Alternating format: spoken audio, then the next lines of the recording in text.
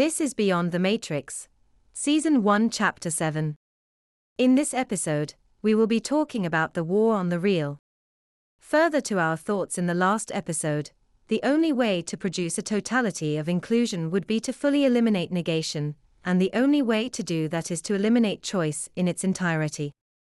That is to say, that methods of deferral, methods of sublimation, cognitive dissonance, of any kind would have to be destroyed. But, in addition to that, to produce that level of unity would require a reorganization of language beyond what we can even comprehend now. They would have to re-engineer language at its most basic level. Eliminate comparison of any kind.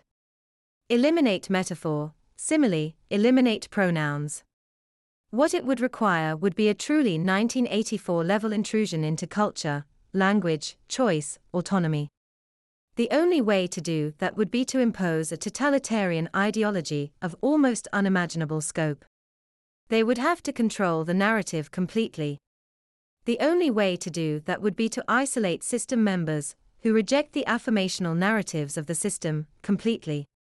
The proliferation of AI technology, deepfakes are being used to undermine our sense of what is real, further to the agenda of producing a post-dual world.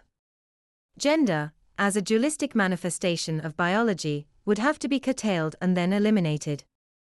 Same with ethnicity. Culture. Anything which distinguishes between people. We are talking about the creation of a totalitarian world of a level incipient in 1984. This isn't the path toward communism, it is the path toward fascism, and I believe this is the agenda which underlies all the changes in society in the past 20 years.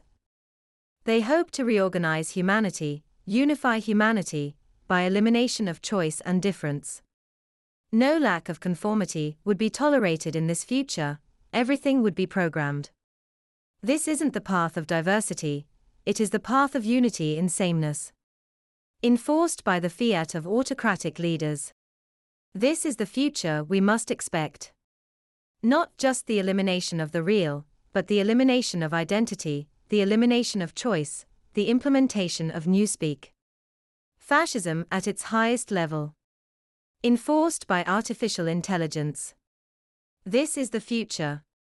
The only option, as far as I can see, is to continue to find ways to sublimate and experience the source in all its qualities, regardless of the narratives of the system built on form. More importantly, there are qualities of this reality which naturally generate distinction, which are zero-sum. These include competition, scarcity, and violence. All these would also have to be eliminated in their entirety. Even if resources were abundant, spatial dimension mandates scarcity. That's the end of the podcast for today. If you enjoyed it, please like, comment, and subscribe.